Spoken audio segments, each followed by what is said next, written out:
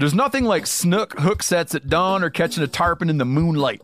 Find your next fishing trip made easy on fishingbooker.com and experience the magic of the Sunshine State or any other destination on your fishing bucket list. Book a blue water adventure in search of sailfish or go snapper fishing with the kids. With over 6,000 captains and trips to choose from, planning your next one just got a whole lot easier. Download the Fishing Booker app on the Google Play or App Store or visit them online at fishingbooker.com to book your trip today. You never want to find yourself out on the water fishing without your essentials. So it's best to always pack a Columbia PFG Solar Stream Elite hoodie to protect against the sun. Man, I was just in Hawaii and I had my Columbia PFG Solar Stream Elite hoodie with me. And here's the deal. We're in and out of the water all the time, getting in to go spearfishing, getting out, taking the kids to the beach. I'm not going to mess around all day putting sunscreen on, then having to get washed off. I just run a hoodie. Columbia PFG has a lot of great gear. So before you head out on the water, head over to Columbia.com/PFG to shop their performance fishing gear. Being prepared is all about having the right tools. The OnX Off-Road Map and Navigation app is the best fully functional GPS when you're out of service. Offline maps allow you to access all interactive land and trail data and custom map markups when you're out of service. Your phone's internal GPS gives you full navigation capabilities offline, so you'll always know where you are and how to get home safely. Go to onxmaps.com and use code MeatEater to get 20% off your membership today.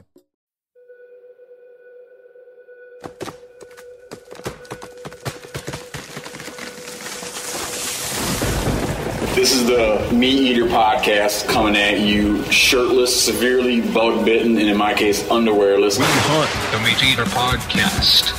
You can't predict anything. Presented by OnX Hunt, creators of the most comprehensive digital mapping system for hunters. Download the Hunt app from the iTunes or Google Play Store. Know where you stand with OnX. All right, everyone. Take two on not making the show the way we're supposed to make it. We're all sitting there, all tight, smelling each other across the podcast studio table. We're remote again, so quarantine episode part 2. But I do got a piece of good news. I just got an email about this morning that I don't know if you know, but the Trump administration has done a number of things around access enhancement, and that could mean 1,000 things, right? Access is real popular. All people that hunt and fish and recreate are like the idea of access, or voice the idea that they like access. And access could mean different stuff, right? So I've heard people take the access argument, meaning like access enhancement, and use that as a way to say, we should carve up our wilderness areas with roads in order to give us more access in our trucks. So you can take it different ways. But this is like good access, where they got a plan. They're just rolling out a new plan here, which would, it's a proposal, which would expand hunting and fishing opportunities across more than 2.3 million acres at 97 national wildlife refuges. So there's always been a lot of refuges where you can hunt and fish, or hunt and or fish. And they're trying to roll that out, and also pushing to roll out hunting and fishing opportunities on some fish hatchery lands. So this is just like taking existing lands and getting it so you can use it for, pursuing your activities in places where maybe you can't, but it doesn't really make sense why you're not allowed to. What they look at is they look at distinct new hunting and fishing opportunities. And the way they define this is to be a species at a field station in a state. So for instance, if you opened up, you had a refuge, and a refuge had a bunch of largemouth bass on it, and you opened up the refuge in Delaware for largemouth bass, you're creating a distinct new hunting and fishing opportunity, meaning at a specific refuge. You're allowed to catch a specific fish in a specific state. They're projecting that this proposed rule would create 900 distinct new hunting and fishing opportunities. Wow.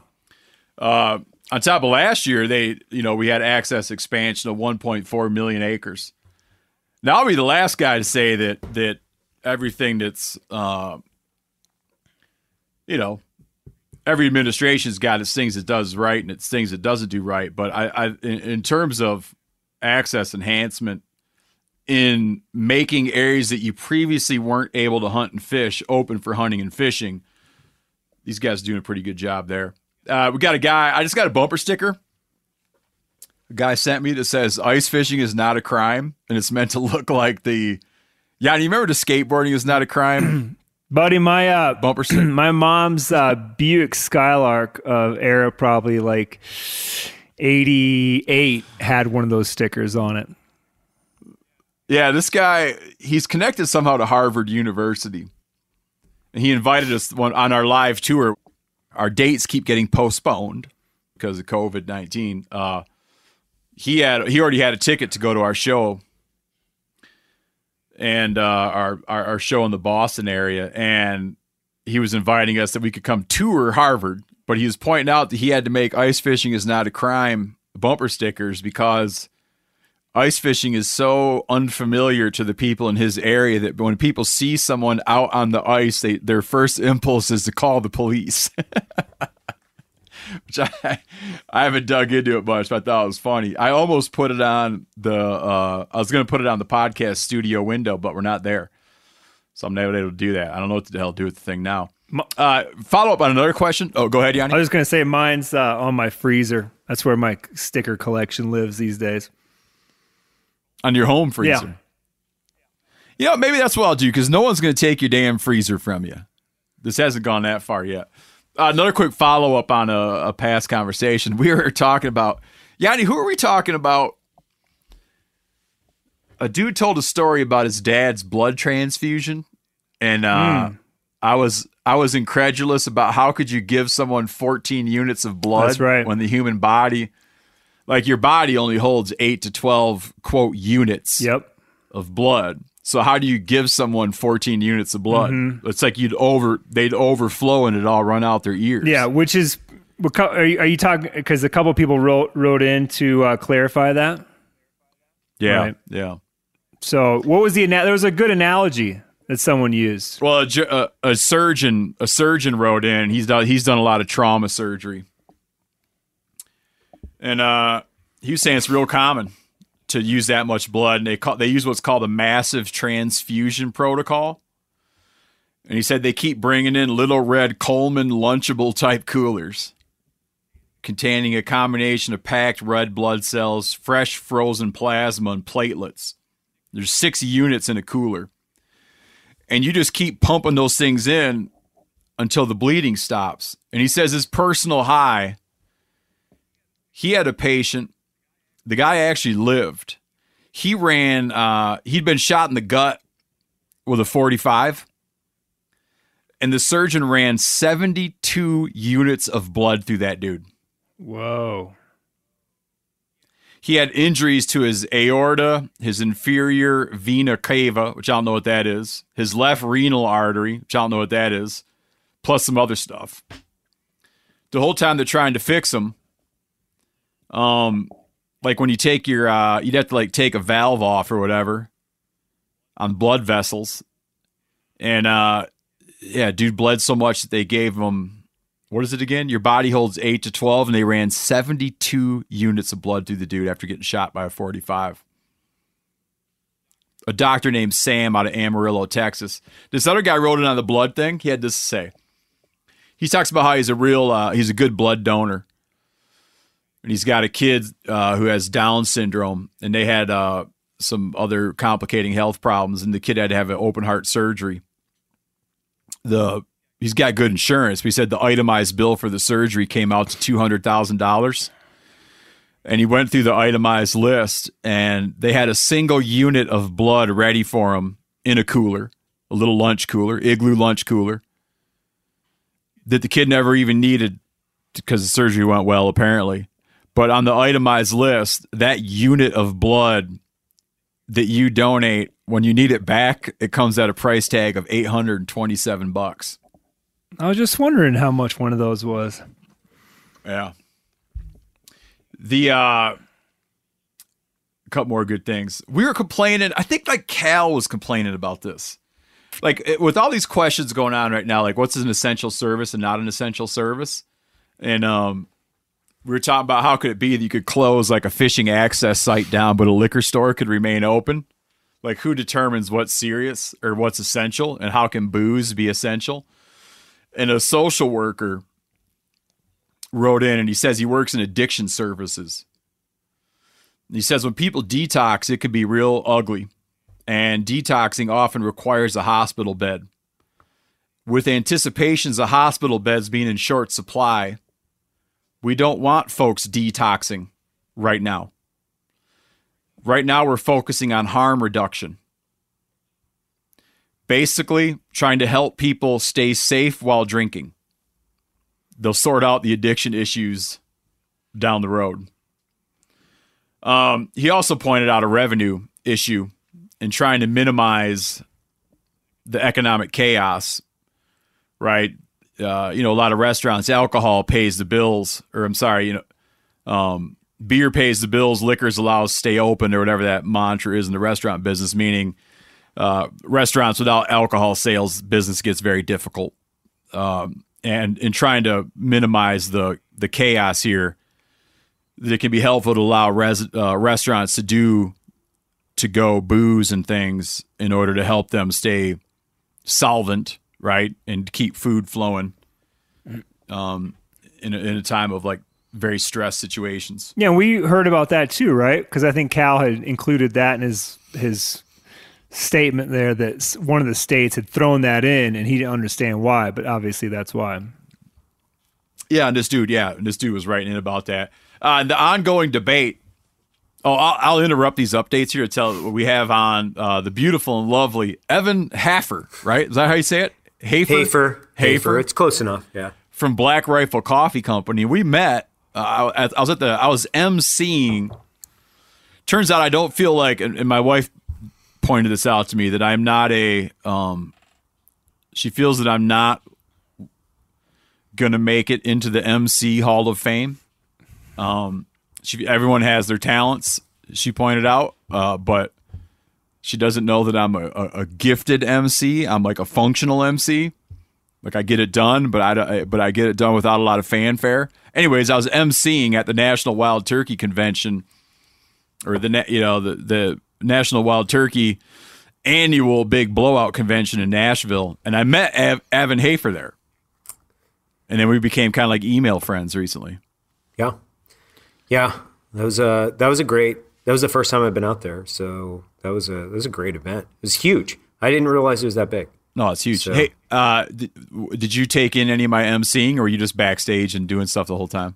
No, I was down in the crowd. I was taking in the MC. I thought did you think to yourself, man, this young man really has emceeing dialed? Yeah, I was. That's exactly what I was thinking the entire time. I didn't think about much else. I was just, this is impressive. Steve, what'd your wife say your weak points were? Your MC weak points? That I didn't do a lot of the I didn't do a lot of the really sort of corny drumming up, like drumming up enthusiasms. It was more I did more of it. It felt more transactional. That was her takeaway. We have Evan. Now that we brought you into the conversation here, we're doing our rundowns. Yeah, we have an ongoing debate, and you probably have some feedback on this because you spent time in the special forces, and we'll talk about that. But we have an ongoing debate about whether or not a real man or a real woman can wear flip flops. Like, because my buddy Ronnie Bame feels that you're not ready to defend your family in flip flops.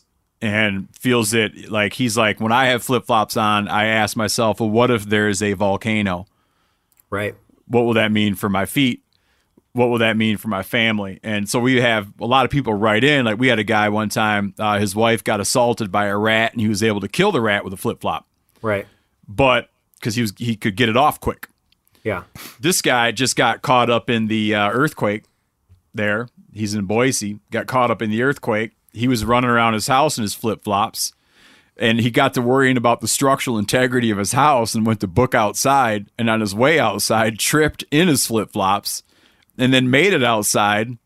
And here he is, the world's falling apart. He thinks his house is going to fall down. You know, the Yellowstone volcano might erupt, and he's outside in his flip-flops now, and it made him think that this is not an appropriate footwear for American living. I should put it to you. Yeah, I would tend to agree with that. I know a couple guys out there that they always point out that the Afghans have been fighting wars in flip-flops since the 80s.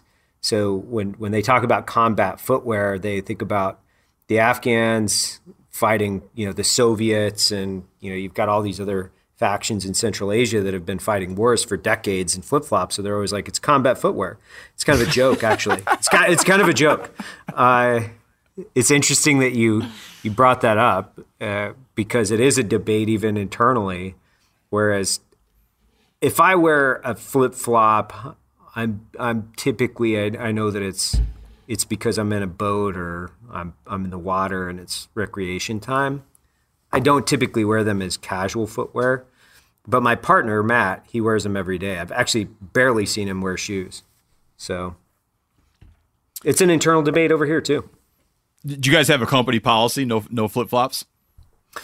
No, we have a company policy which is carry your firearm most of the time, but that's typically the only company policy we really adhere to. And if you want to do it in flip-flops, that's your business. You do it, and I think most guys are more concerned with, how fast can they react. And so they try to become as proficient as they can in their footwear. That's kind of their mentality. So they wear them all the time just to stay become, to stay trained, to stay trained up. Stay trained. Yeah, to stay trained. Stay in the mindset. Yeah, stay in the mindset. Another thing, we recently had the Turkey Doctor on. That's a great show. What was the name of that episode? Do you guys remember? Gobble Your Ass Off. Was that it? Oh, yeah, sounds right. Yeah. Go back and listen to that one. After that, Jared Oakley, he's kind of a friend of the show. His brother, he's a conservationist, works with mule deer. His brother works with Mexican gray wolves. Anyways, he wrote in, he was talking about hunting in the Black Hills of Wyoming. He found what looked like a bear shit. Like a large boar, not B-O-A-R, not like a large boar male. I mean large boar, like large caliber. B-O-R-E. Yeah, large caliber bear shit. And he got to inspecting it, as one does, and saw that it had a white coating on it. That white frosty coating that you see on bird shit, which I always think resembles that the white mold that you get on good Italian salami. But he says the biggest bird shit he'd ever seen. He got to talking later to an expert on turkeys. I don't know if you guys ever heard of John Hutto. I don't know how he pronounces his name. Hutto, I think. He's that guy that lived with turkeys. He raised up turkeys and learned how to communicate with them. And he talks about that he believes it really changed his viewpoint on hunting a fair bit. I think right now he's living with some mule deer, but he lived with turkeys for a long time and learned, he feels that he's identified 27 vocalizations that turkeys make or something. He's got a lot of interesting stories about turkeys, but learned to communicate with them. And you kind of got to watch his own story of it. Hutto. Interestingly, he's married to the singer Rita Coolidge. But he was Jared Oakley was asking about these giant turkeys, which he called ass goblins. And it says that when a hen's sitting on her nest, it seems that they don't want to defecate. I should ask the turkey doctor about this, but they don't want to defecate near their nest because it increases the odor, right? And it could be attractive. It could attract predators. So they build up these giant deuces and then wander off and drop these giant deuces, which are the size of bear scats. What do you think of that, Giannis? It might be Joe Hutto. That's what I said, right? Oh, I thought you were saying John. My bad. Oh, yeah, I could have said that. Jared Oakleaf was the guy, our friend that wrote in. Joe Hutto, I'm sorry. Sounds very possible. Sounds like what I would do if I was sitting on a nest hiding, not wanting to go off, just to drop a deuce, stay low key, hold it for a few days. Yeah. Another, we talked about this before, but another word for that would be to take a growler. You know, another quick note before we get started here. Oh, two things. And one of these is going to be great for Evan. The first one, I don't know if this is up Evan's alley or not, but you know, we talk a lot about Bergman's rule or Bergman's principle. Phil, the engineer, you know what Bergman's principle is? I don't know. So when you're working on the shows, you're not actually listening to anything anybody's saying. I think that Bergman's maybe hasn't been mentioned since Phil started. Dude, it's the main thing I talk about. I do not recall ever hearing about it. Okay. So maybe you're right, or maybe Yanni's right. For anyone who's ever wondered, why is it that whitetail deer in Florida are real dinky and whitetail deer in, say, Alberta have big, huge bodies?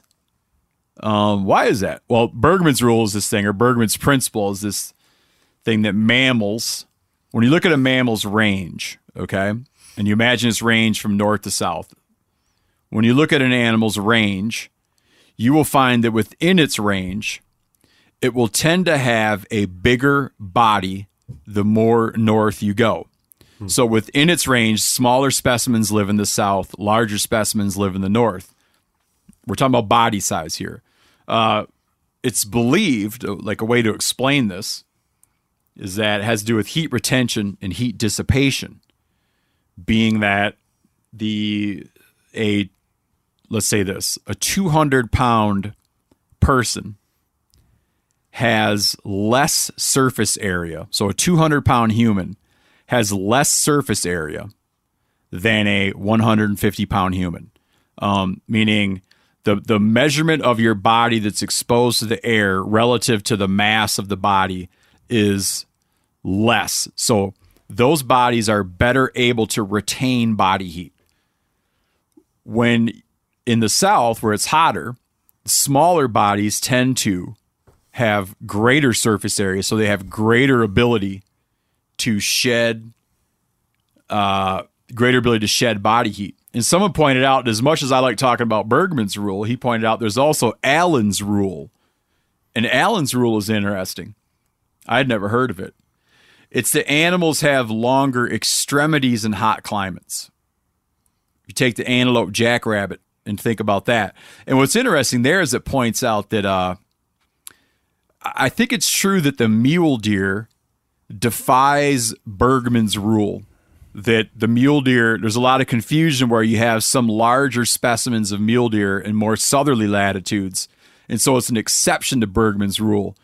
But I think when you look at their ears, I think that they adhere to Allen's rule in terms of length of ear and how much you're putting out for heat dissipation.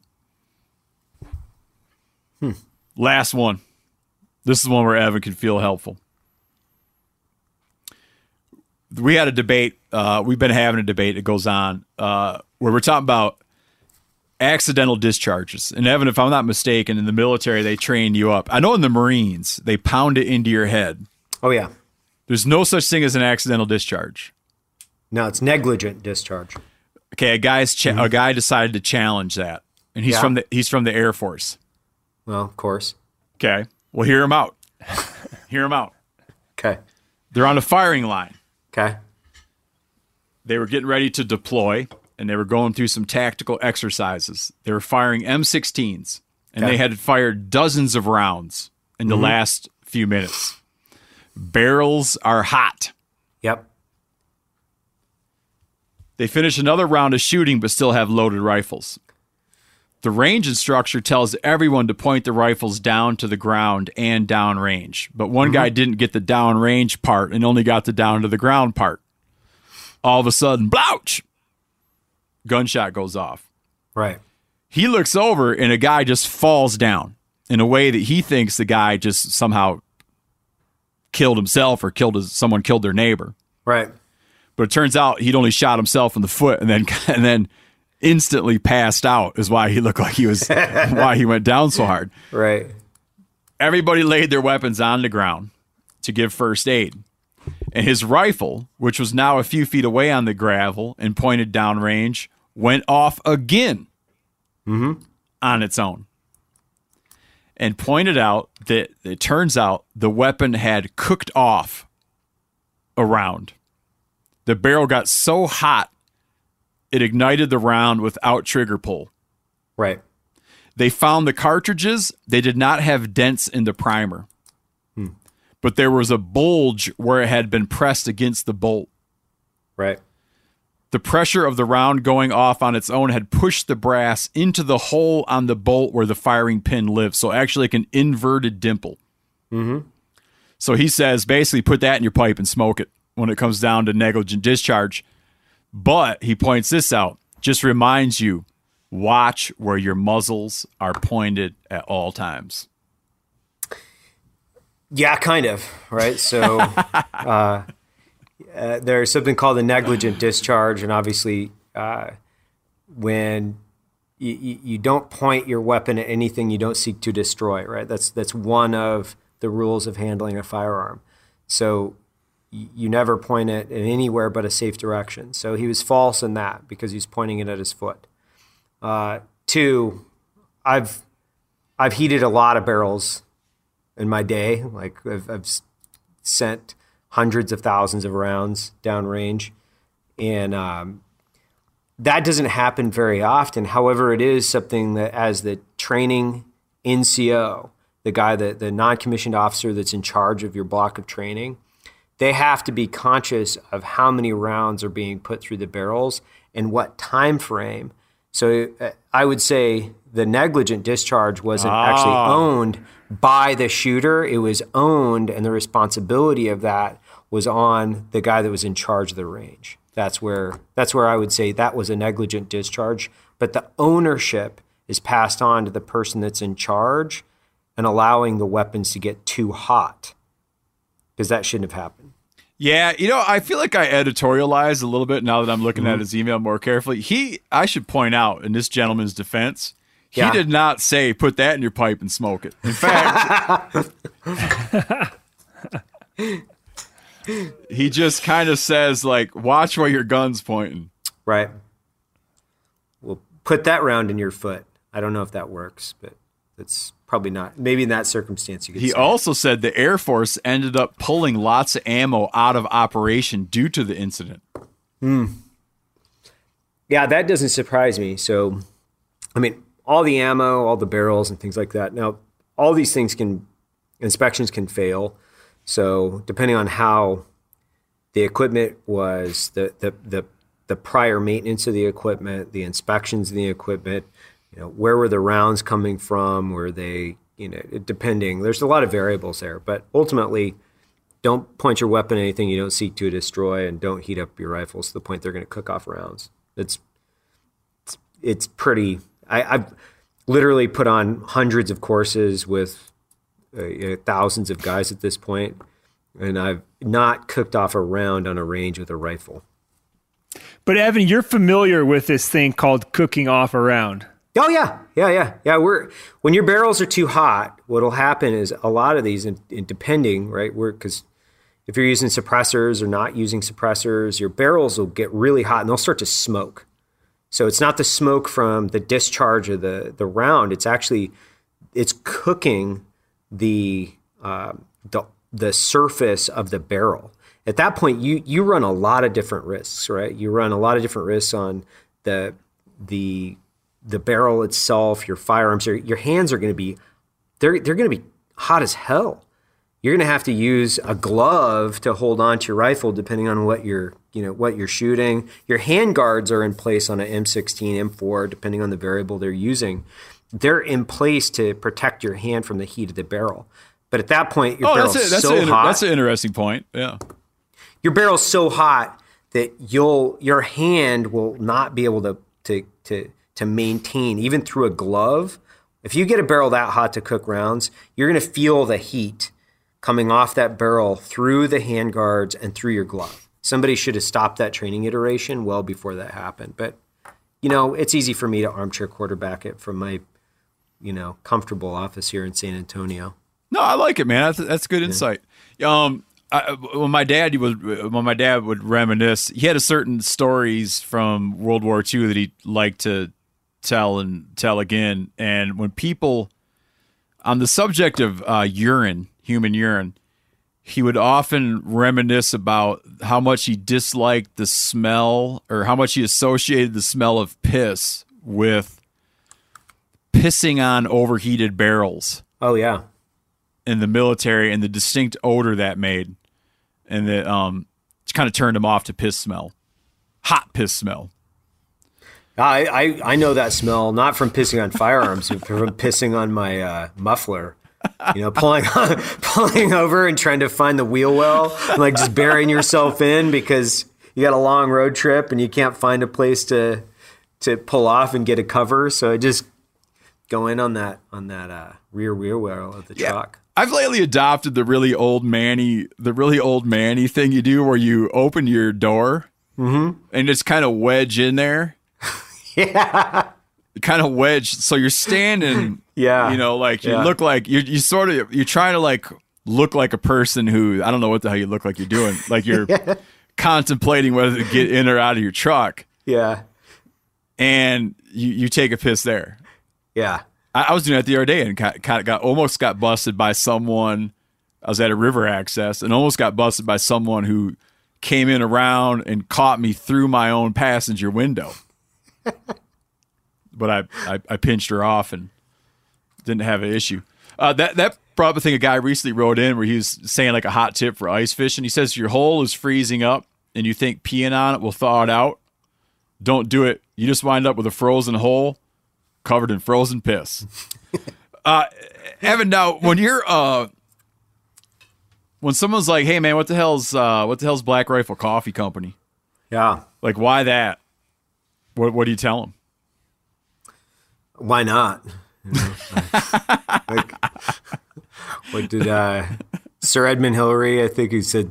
They asked him, "Why'd you climb Everest?" Because it was there. I don't know. I used to, the Genesis story is not very long, and it's really not that complex because I'm not that smart of a guy. But I was teaching firearms and roasting coffee, my previous profession. So I was teaching close quarters combat and advanced pistol marksmanship to a bunch of former special operations guys. And I would have this 1 pound, it's called a fluid bed roaster, which is really just hot air. It's an elaborate popcorn popper, essentially.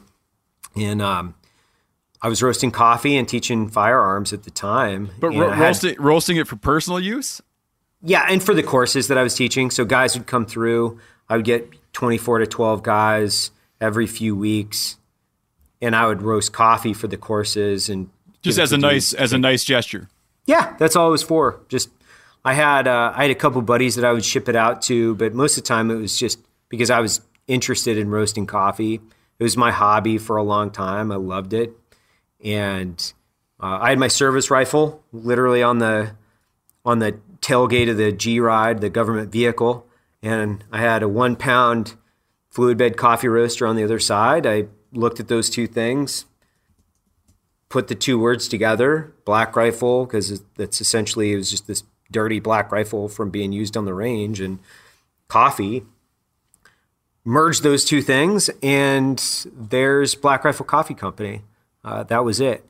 It managed to create I guess, an image in a lot of people's minds. So if you're anti-black rifles, that obviously would kind of incite some feeling of negativity.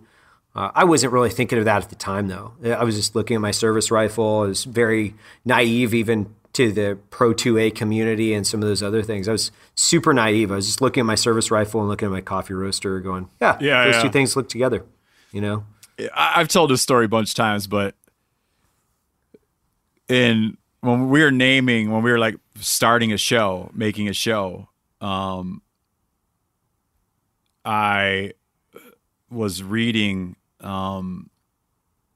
a lot of books to my new kid, a very young kid, and he liked dinosaur books. And you'd always get to the T-Rex, Right.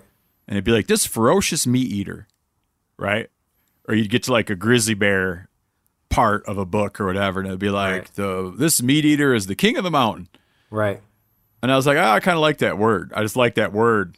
Yeah. But I hadn't thought of the full implication. And then later it became like,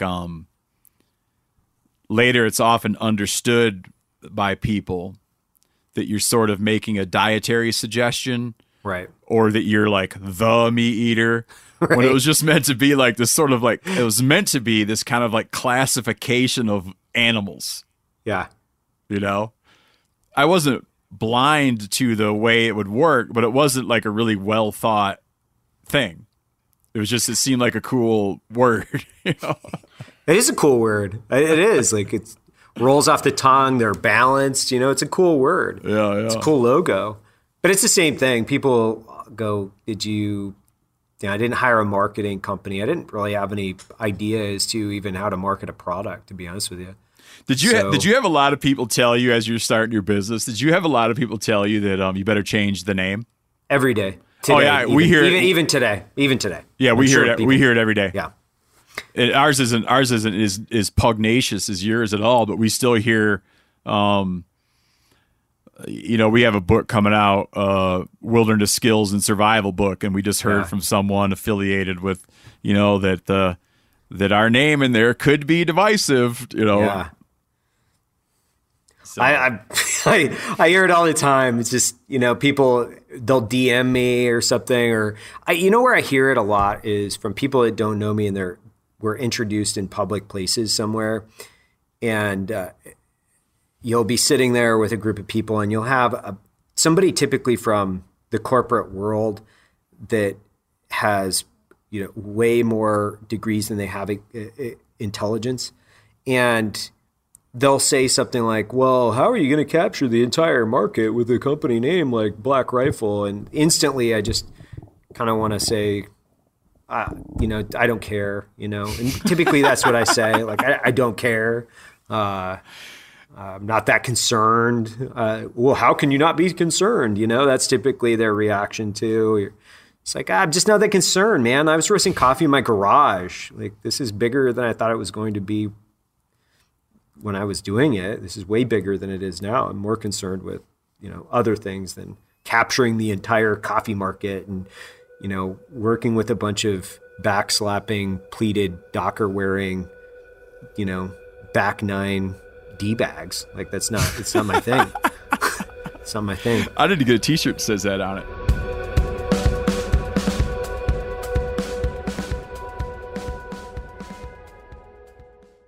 Pay attention here, because this is a hell of a good service. It's called the Wellness Company. Picture this, okay? You wake up, you got a scratchy throat, you're all congested, you got a runny nose, you got a cough, whatever. And you weigh your options, like you tough it out, get sick, take time off work, try to get a doctor's appointment sometime in the next few months, wait 2 hours at urgent care and sit in a room full of sick folks. Or you open your medical emergency kit. You match your symptoms to the doctor-recommended prescription, and you start on the right meds right away. These medical emergency kits is not a first aid kit, all right? It comes with doctor-prescribed meds to treat over 39 medical issues. So, on hand, strong antibiotics for infections of all types. Plus, a doctor's easy guide so you know exactly what to take and when. No waiting to see the doctor, no waiting at the pharmacy. It's all in there. Every home should have at least one medical emergency kit. Order yours online in minutes. Your kit will be rushed to your door. Get 15% off at twc.health/meateater, but you got to use the promo code meateater. That's promo code meateater, okay, at twc.health/meateater. Hey man, after years of fine print contracts and getting ripped off by overpriced wireless providers, if you've learned anything, it's that there is always a catch. So, when I heard that for a limited time, all Mint Mobile wireless plans are $15 a month when you purchase a 3-month plan, I thought, well, What's the catch? But it turns out there isn't one.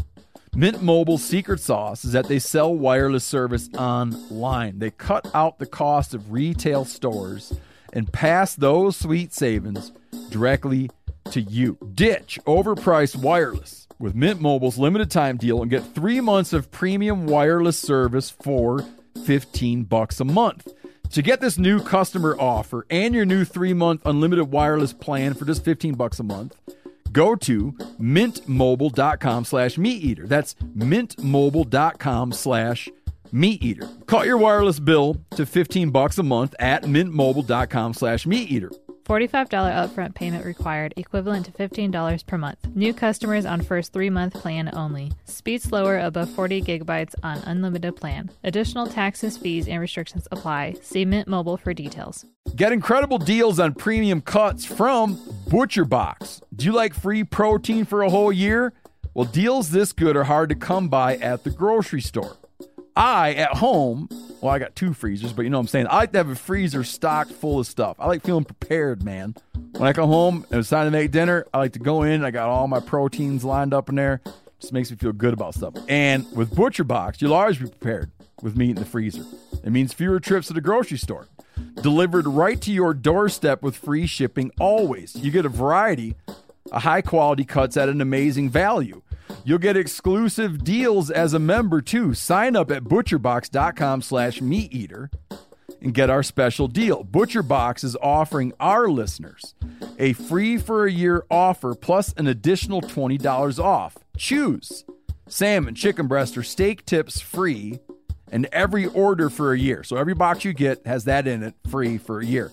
Sign up today at butcherbox.com/meateater. Make sure you use code meateater to choose your free for a year offer plus $20 off your first order. You grew up in Idaho, right? Yeah. I grew up in someplace I'm sure you're familiar with, Lewiston, Idaho. Oh, yeah, well. Yeah.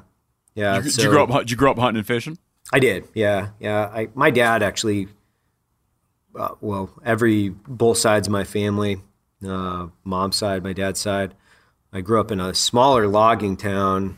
When you go up the Clearwater on Highway 12, as you're probably familiar with, up and over the Lolo Pass, there's a really small town, a logging town up there called Weippe, Idaho. Yeah, my family's from. Yeah, Weippe Prairie, actually. And then we moved to Lewiston later in life. And I spent more time fishing early on than I did hunting. I would go out hunting with my grandpa, my dad, both, but I was way more interested in fishing from an early age. I was a nerd, like when I say, nerd, I was the guy building a fly rod when I was 12, when all my other friends were, wanting to do skateboarding. And, I was like, I'm super interested in doing this, trying to build this fly rod. I'm sure that you guys are very similar to that. You spent a lot of time on the river. I did. I've spent, I would say, the majority of my recreation adult life has been on rivers. That's where I would classify I'm at home, and I feel the most comfortable outside of my home as in the river. I feel like you said this to me. Your mom or your dad was Jewish, right? Or you? My dad, yeah. He's Jewish ancestry. How did he wind up? What was the line? How did he wind up in the logging community there?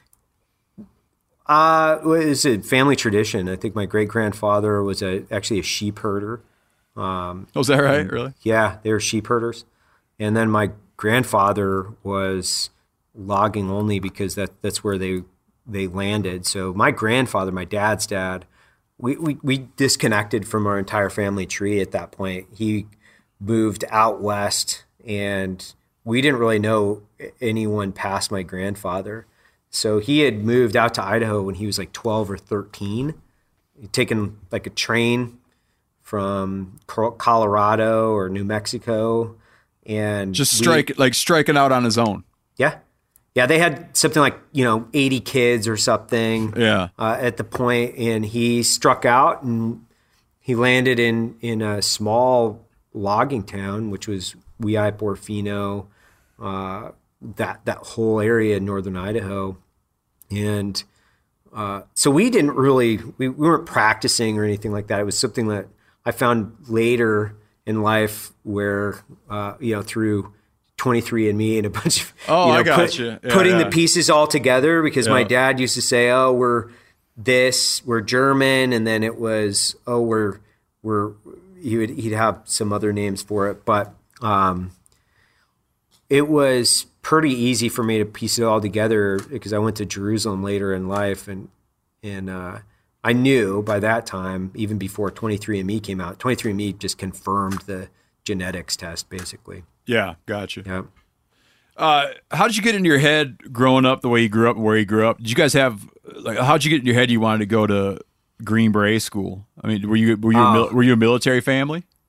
No, it's super easy. As guys that were you guys are outdoorsmen. I spent every waking moment. I went to the University of Idaho, which is in Moscow, every weekend, every morning, and then if depending on what Steelhead Run was in, it was how active I was going to participate in classes, basically. And I spent the majority of my high school and college days in the outdoors. I was kind of introduced to Green Berets through a friend, and I loved being in the outdoors. I love being in the mountains. I love being in the outdoors. And I thought, well, I also want to jump out of planes. That's pretty interesting. The Green Berets mission is by, with, and through, so they're working with host national forces to do essentially covert action, which is direct action. To me, that was really adventurous. It was super cool. It was something I could spend all my time like in jungles and mountains, wearing a rucksack and living out of it, and then also, jumping out of planes and potentially going to war. That sounded, nobody really had to convince me too hard. It was a pretty easy connect for me as far as being able to look at my life in Idaho and say, how do I spend my adulthood outside and doing these high adventure things? And then two, I wanted to learn, and I was kind of in love with this image of, to be a Green Beret, they're called snake eaters, and, they'll eat things and make a billy goat puke and all this stuff. And I was like, man, I want to be the ultimate survivalist. I'm going to be able to just like go out with nothing but a loincloth after I'm done with this, and like a knife, and just survive off the land, which is total horseshit. But, that's kind of at 18 years old. That's kind of what I wanted to do. And it wasn't a hard sell. It was easy. As soon as I was done with college, I was off and wanted to do that. Were your parents pissed or supportive, or? They didn't really know. They didn't really know what it was. My mom was. I don't even know if my mom today even really knows what a Green Beret does or is. She just knows like my son was in the military. He worked for the CIA for a while. I think she might have even thought that the CIA was the Culinary Institute of America for a while. Well, you like to roast coffee? Yeah. My dad was like, once he found out that that's what I wanted to do, I think he probably pulled me off to the side and was like, well, don't get your hopes up, like, get ready to be disappointed or something like that, Because you wouldn't be able to make it through the courses? Yeah, I don't think my dad ever looked at me as like a really hard kid at, 18 years old. So I think he was more looking at it like, dude, don't really get your hopes up too high. Did you struggle through the elimination course? No. I spent most of my time backpacking and just kind of suffering. I loved to kind of do these endurance events before endurance events were cool. I liked the aspect of suffering. I wanted to kind of go through this hero's journey, for a lack of a better term. I was in love with that process, and there was never a time. I've heard that people always say, well, there's always a time when you would have thought about quitting or something like that. Like, I never thought about quitting. I was concerned about my body quitting on me, like, oh, can I walk another step? am I going to collapse from heat exhaustion or, sleep deprivation? I was concerned about that. So it was a very conscious thought as to where does my body end its physical performance, right? And I never found that. I don't know. It's very difficult to find that, I would imagine. I haven't found it yet. A friend of ours who was in the Navy pointed out that in the SEAL elimination, or what do you guys call it? Not elimination course, but the BUDS, the tryout, whatever the hell. He was saying that the strategy there is to use cold water, and PT. Mm-hmm. What do they use on you guys? Well, they like have cold water and that. PT to break you down, or to find your limit, right? Mm-hmm. So, but with you, it's not cold water, I'm guessing. No, a lot of it is built on you have to be alone in the woods under a rucksack for a long period of time. So it's a map, it's a compass, it's 60 plus pounds of weight in a rifle, and you're walking from point to point to point. That's part of it. And a lot of people are really uncomfortable being in the woods at night. A lot of people, it's a really easy thing to start chopping away the fat. And then two, as you guys know, like navigating with a map and compass is a difficult thing. To be good at it and to hit your points on time, and as you're running through the mountains with a map in one hand, you're dead reckoning portions of it. You're trying to hit your times, and if you don't hit your times, you're going to be eliminated. So that's part of it. The other aspects of it are how do you work as a team? So they do what's called team events. So Special Forces Assessment and Selection, they have, it's about 3 weeks plus before you can even get into the course. They have a pre-course, which is a 20-some day course that puts you through a bunch of different performance standards, land navigation, team events, and then you get into the course. The course, so you lose, we'll say 70+% on the first 20-some days. Then if you get accepted into the course, you lose another 70+%. It takes you 2 years. It took me 2 year and we'll call it 9-10 months just to get a Green Beret. So it takes a long time, and it's different. So when you look at other special operations units and what they're selecting for, each one is selecting for a very specific mission set, a type of person for that mission set. They have very similar, they actually, the Special Operations Command and the Joint Special Operations Command, they have similar sleep deprivation selection criteria. So they can only keep you up, I think, don't hold me to this, but it's about 3.5 days. You can stay, they at some point in the course, whether you're a Green Beret or a Navy SEAL or a Force Recon Marine or whatever it might be, they're going to keep you up for about 3.5 days before they put you down for about 10 minutes of sleep, give or take. Because they'll cause permanent brain damage if you go past something like 4 days or something like that. I was talking to a special operations psychologist about this several years ago. And he's like, everybody has the same sleep deprivation standard. Like everybody has to do the sleep issue. And sleep it is the single worst thing for, I think, to go without. It hurts your body. It just hurts your body to go through intense physical activity with no food and no sleep. Psychologically, that is so difficult to work through problems and be a conscious team member and all these issues that you run into. It physically hurts to go without sleep, and then you pile in all the other things with that. It doesn't surprise me that most of the people that try these courses, they just don't make it because it's devastating. Even to this day, I can do without sleep, but I don't like it. I do not like it. It's not something that I prefer whatsoever. And I've done it, I think, the majority of my adult life. But, you take yourself 3 days and then put yourself down for a 10-minute nap and then do another day, 24-hour cycle, and then put yourself down for another 10-minute nap and then do it again. You're a wreck. You feel like you've been hit by a freight train. Real quick, how much do you like to sleep now that that's all behind you?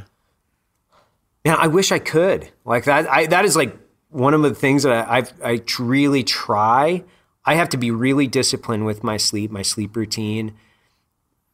Because I was pre-built in this era of guys that used to refer to sleep as a crutch.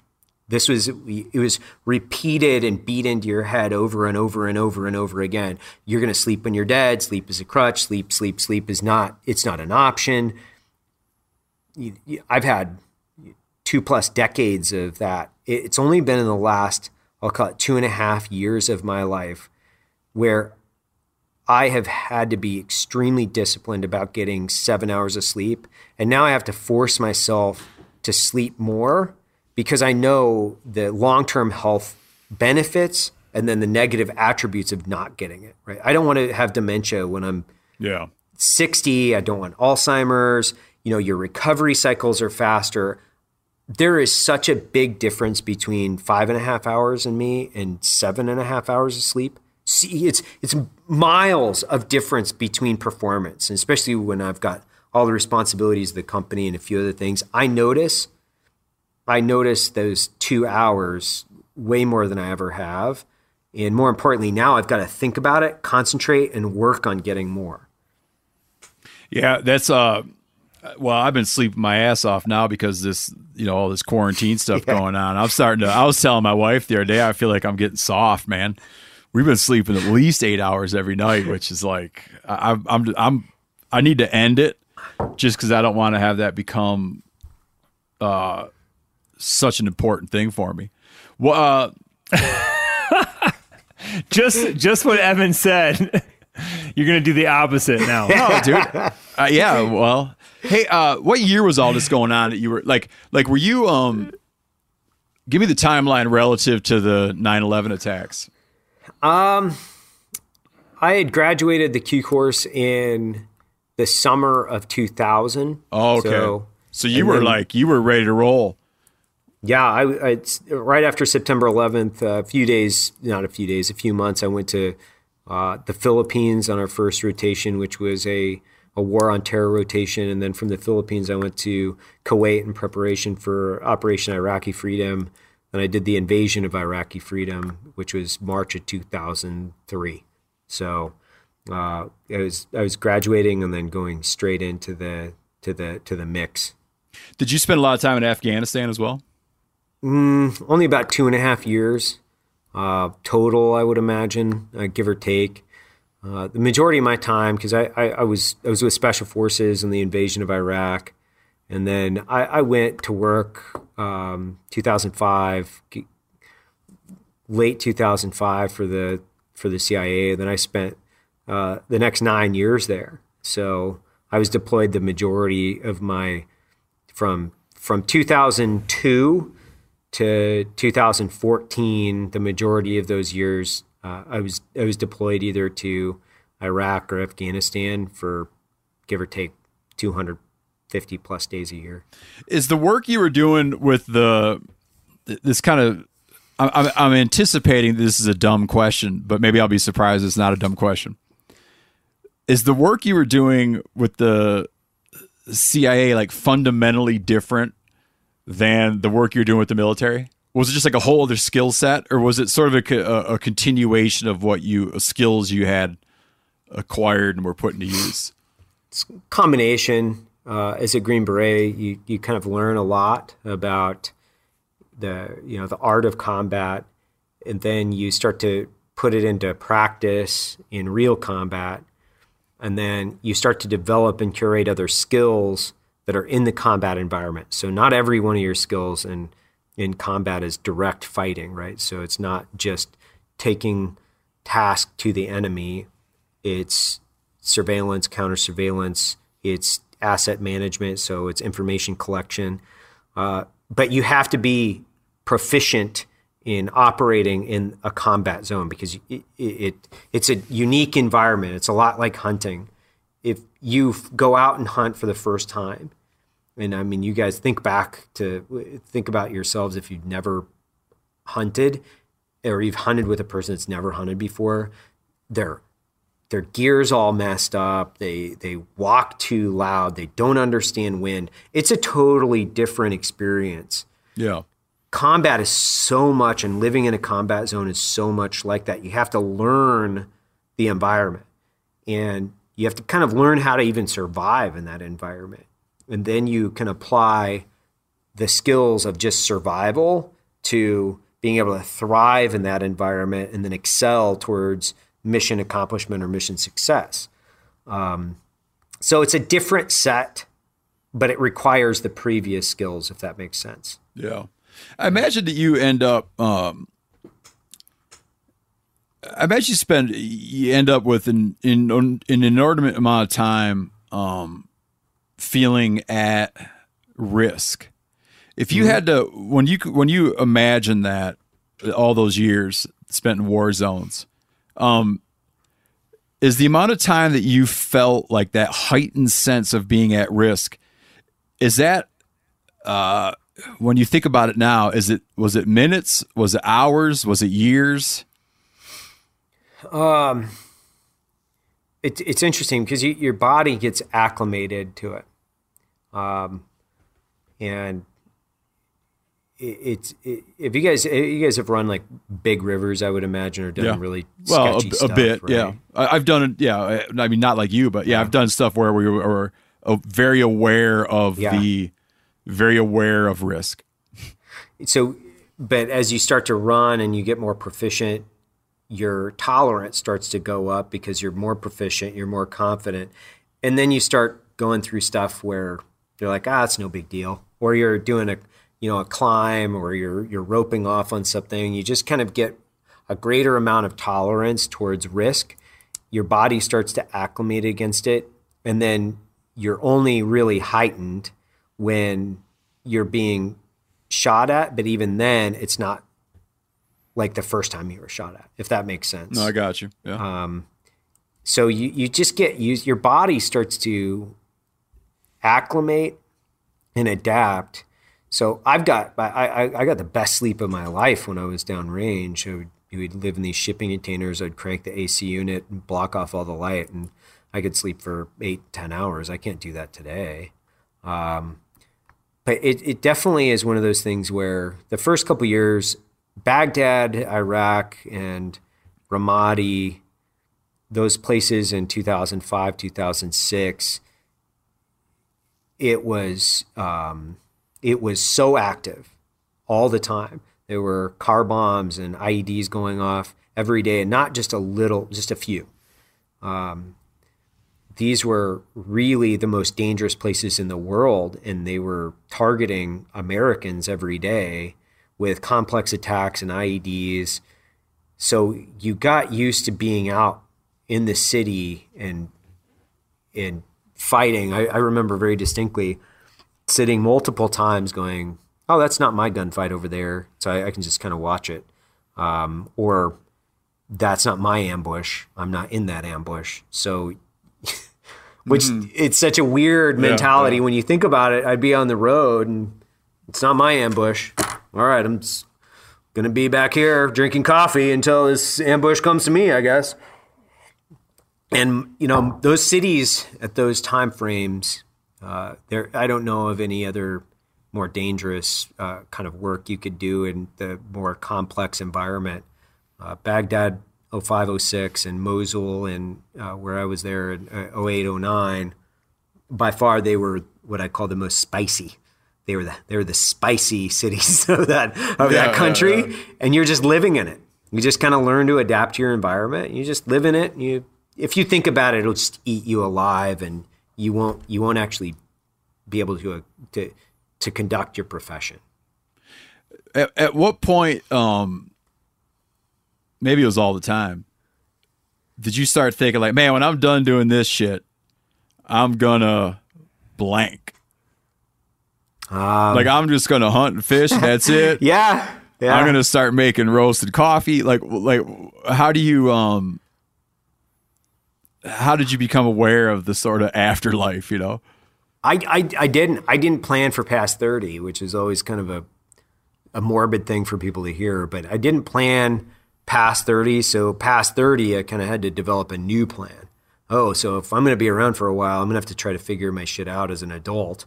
And then I started having those thoughts. It wasn't until I met my wife where I decided that, and it was much later in life, I was like 36, 37. I wanted to have kids, and I wanted to have a family. Did you always know you were going to have kids? No. I after 30, I didn't plan for anything. I thought that I truly didn't think that I was going to leave Iraq or Afghanistan. You mean you didn't think you were going to leave alive, or you just thought that the war would go on forever? No, I didn't think I was going to leave alive. I didn't make plans for post-military, post-CIA. And if I did, my thoughts were in what was I going to do as a special operations guy or a CIA guy at 40 or 50. Mm-hmm. It wasn't until probably 36, 37. And honestly, it was I was on the middle fork of the salmon. I'd just come back from Afghanistan. And the middle fork of the salmon is in the Frank Church Wilderness area, as I'm sure you're familiar with, because it's just west of you guys in Bozeman. And I'd rode down the river with my buddy, and I'd done 2 trips back to back. So I'd spent about 14 days on the river. And I realized, I was like, I've got to get out of the life that I'm in. I've got to repatriate myself into the mountains.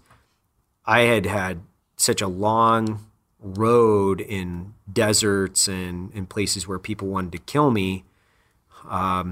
It was really hard for me to even unplug and enjoy the wilderness. And that was like, it was strange to me. It felt really, really foreign.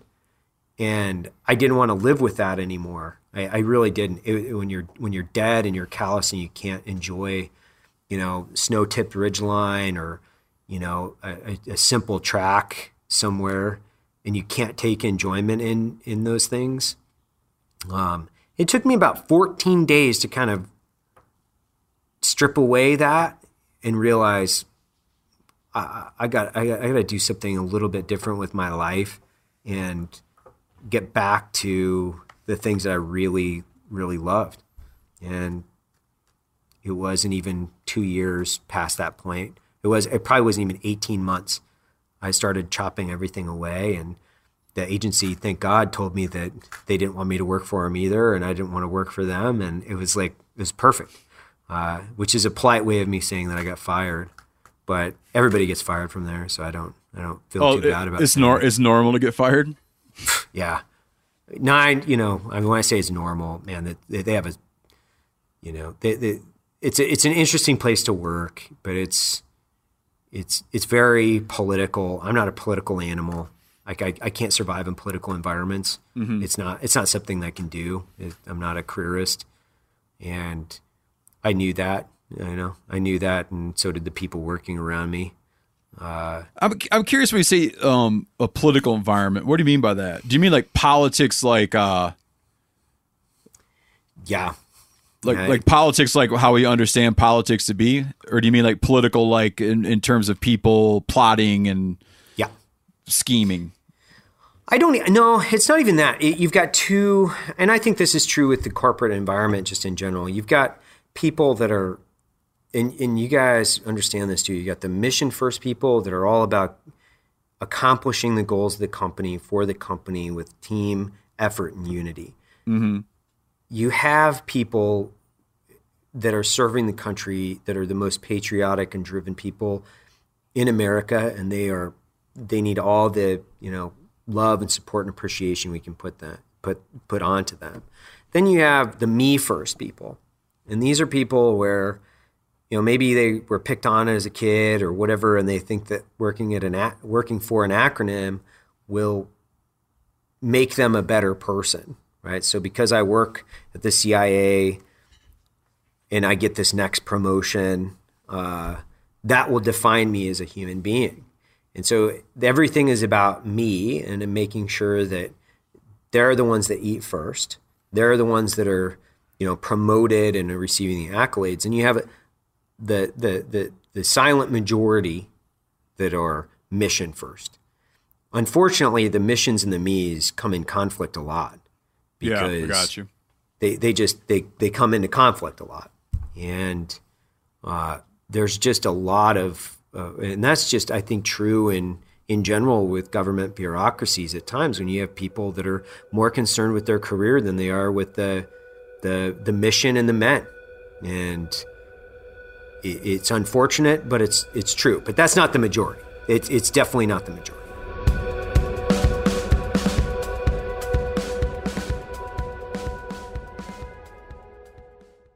Pay attention here, because this is a hell of a good service. It's called the Wellness Company. Picture this, okay? You wake up, you got a scratchy throat, you're all congested, you got a runny nose, you got a cough, whatever. And you weigh your options, like you tough it out, get sick, take time off work, try to get a doctor's appointment sometime in the next few months, wait 2 hours at urgent care and sit in a room full of sick folks. Or you open your medical emergency kit. You match your symptoms to the doctor recommended prescription, and you start on the right meds right away. These medical emergency kits is not a first aid kit, all right? It comes with doctor prescribed meds to treat over 39 medical issues. So, on hand, strong antibiotics for infections of all types. Plus, a doctor's easy guide so you know exactly what to take and when. No waiting to see the doctor, no waiting at the pharmacy. It's all in there. Every home should have at least one medical emergency kit. Order yours online in minutes. Your kit will be rushed to your door. Get 15% off at twc.health/meateater, but you got to use the promo code meateater. That's promo code meateater, okay, at twc.health/meateater. This show is brought to you in part by BetterHelp. Now, we all carry around different stressors, big ones, little ones.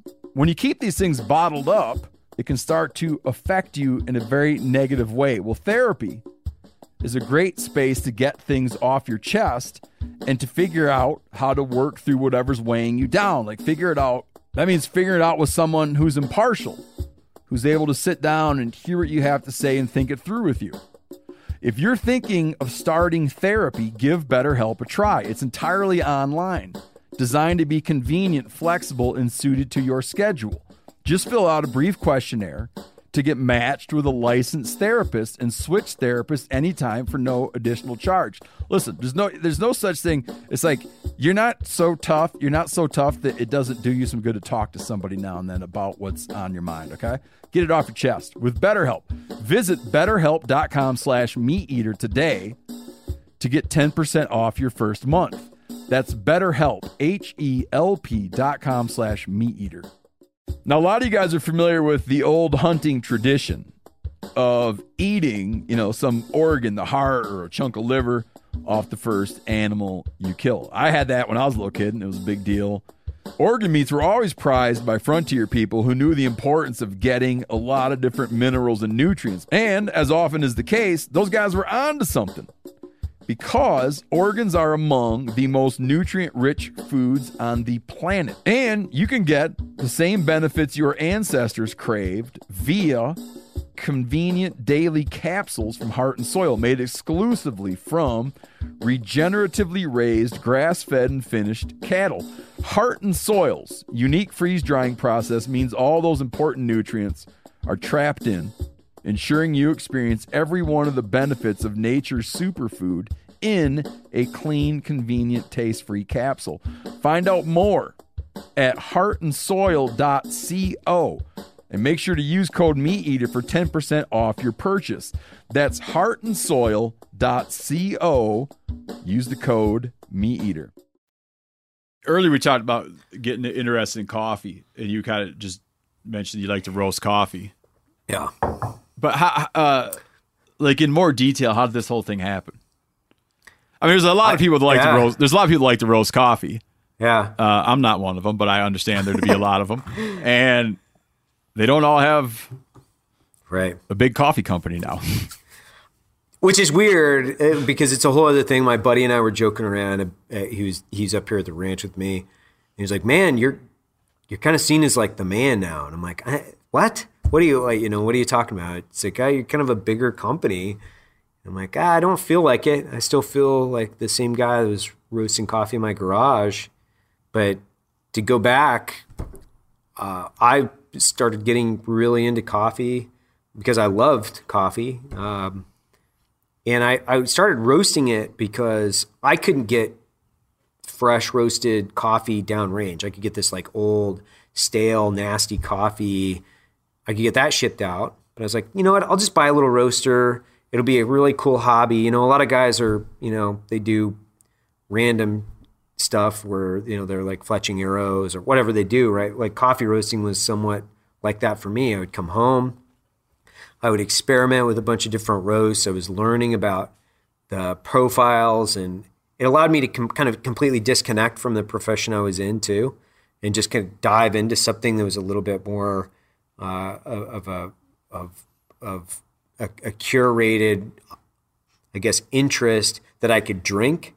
And a lot of this was just being able to take coffees that I truly loved and take them with me. So I would have these epic cups of coffee that I would roast and spend a lot of time with, and I would take them out and, you know, be fly fishing in northern Idaho or Montana or somewhere, and I would be using my jet boiler or my MSR or whatever it was. I'd make these like incredible cups of coffee, and then I would take that same roast profile and I would take it with me to Iraq, the shittiest place on earth, right? Yeah. And I would get up in the morning and have a cup of coffee, and it would remind me of, you know, the North Fork of the Clearwater or Kelly Creek, or, you know, it reminded me of these beautiful rivers that are amazing, and that experience that I had on the riverbank. But I could get that in the mornings in Iraq, and honestly, it would allow me a little bit of psychological comfort and a connection to home and those specific places that kind of just allowed me to continue to operate. And then I just got more and more interested in it. You know, when you're when you're hanging out with all these, you know, you're hanging out with all these war fighters, you know, and like super tough people, and you talked about learning how to suffer.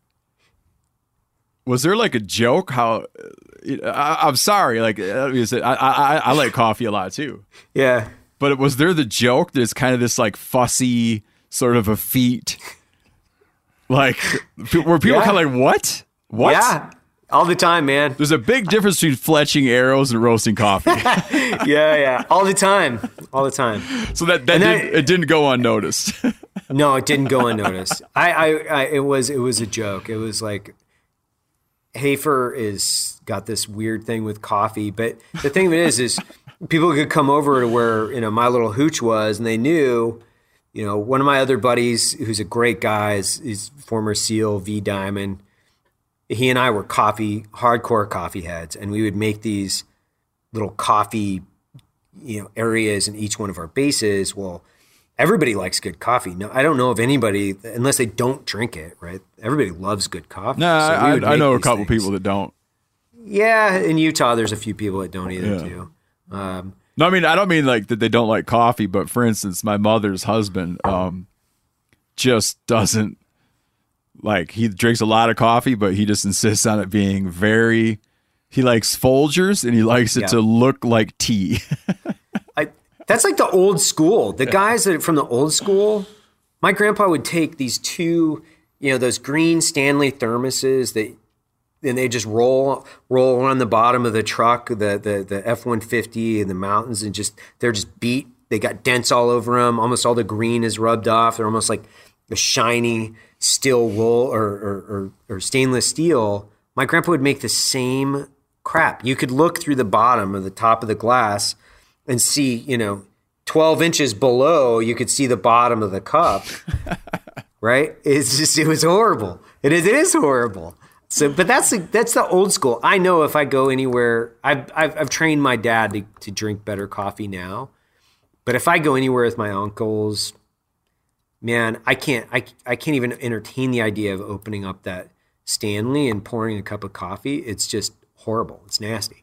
I wonder where that originated, right? Because you still see it in like ranching communities. Yeah. Like if you just stop in at some random ranch house and they invite you in, like that's probably the cup of coffee you're going to get, right? Oh yeah. Is it a Depression era thing where we can't use too much of this because we need it to last longer? I would imagine. Yeah, I would imagine. The hardest guy I've ever met in my life was never a Green Beret or a Navy SEAL. He was a guy, Rusty Bentz. He was a guy from Lewiston, Idaho. The guy would only drink coffee, as far as I know. I don't know if he ever even he's had a glass of water. He could run full sprint up and you guys know these guys. He could run full sprint up a ridgeline in White's boots after a cat with his dogs. And I would be, I'm running like 50 miles, 50 milers. I'm like a hardcore Green Beret, and he'd be putting me in the ground in the mountains on coffee.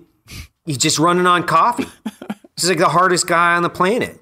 He's 70 years old. He could probably still hunt me into the ground. You know what I mean? Like these guys, the old school mountain guys that we've all come into contact with. Like those are some of the hardest people on the planet. And I don't know if they just survive on weak coffee, that's how they hydrate. But I don't know. I've thought about it a lot though, because there's a lot of hard people out there.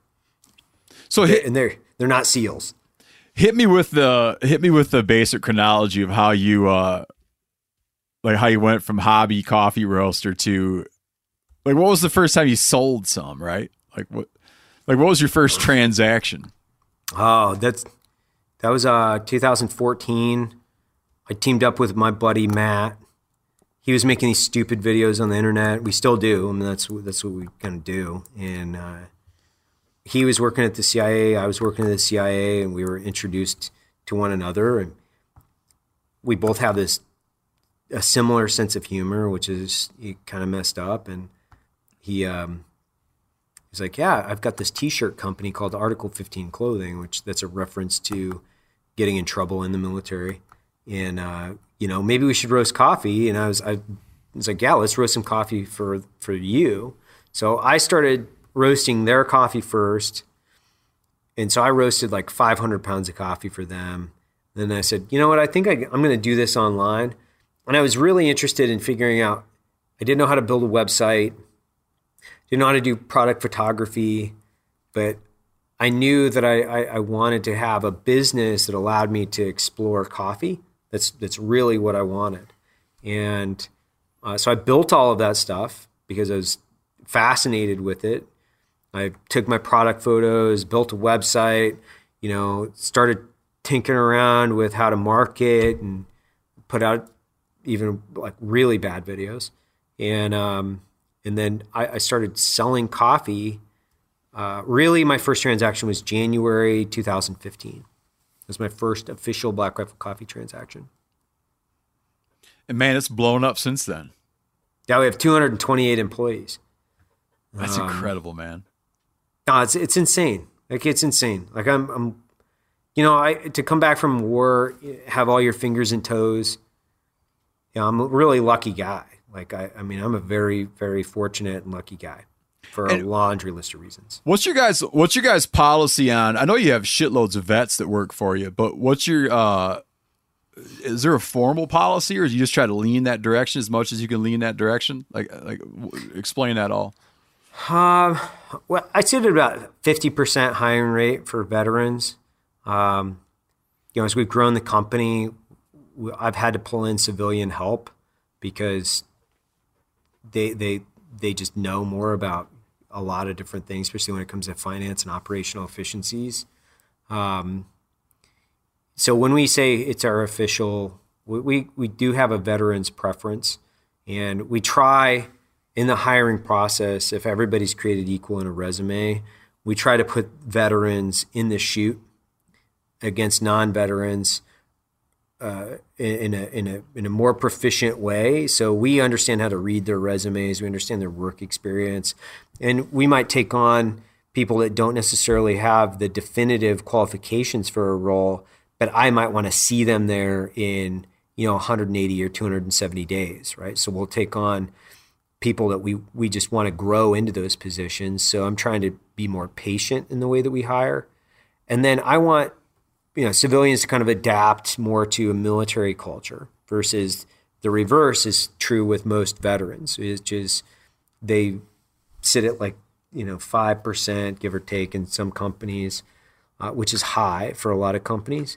But they have to adapt to civilian when I say their lingo, we use a lot of acronyms out here. I do mission planning here for the company, and that's my corporate planning. So everybody has to adapt to the way that we do company planning, the way the military did it. We run military structured meetings and briefings, which is kind of crazy for a lot of civilians because they're like, what in the hell are you guys doing? Like, we don't understand. I'm like, yeah, what do you think it feels like to be a new guy going into the corporate world, stepping into GE for the first time, and you've been, running missions in Ramadi. You're trying to learn as fast as you can because you don't understand what they're talking about. What is a SWOT analysis? What are you talking about? What's a cost per, acquisition? I don't know, right? So once you dial in your lingo and your recruitment piece, it becomes pretty easy that's the way that we attract people and the people that we hire and put into positions. You just made an interesting point, man.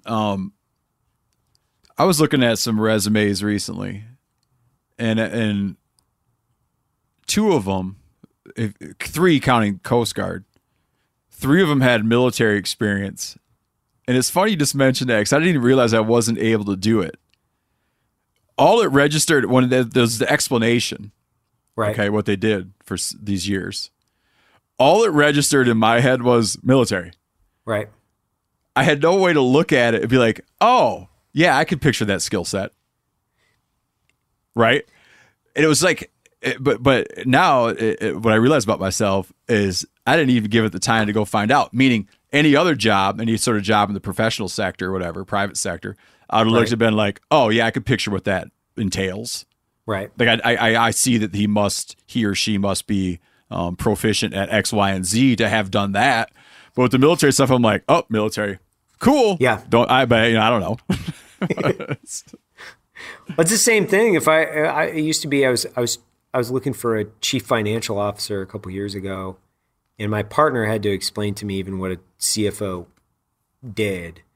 So he's just like, hey man, and I've got a great partner. I've got a couple great partners, but they've had to really unpack and organize information for me. And it's been extremely helpful because I can read a military resume 90% of the time. I can tell you plus or minus 10% efficiency what that job really was, right? There's the definition to what it is, and then what does it mean when you're actually executing on it?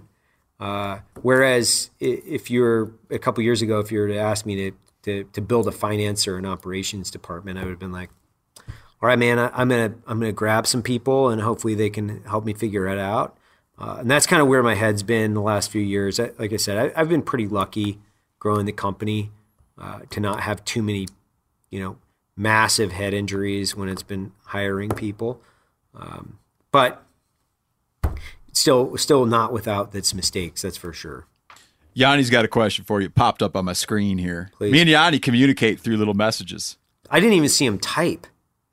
Are you just thinking? Evan's on that same doc. Too, Yanni developed yesterday. Yanni developed the ability just to think into his computer. Think it? Yeah, he's what working on that software.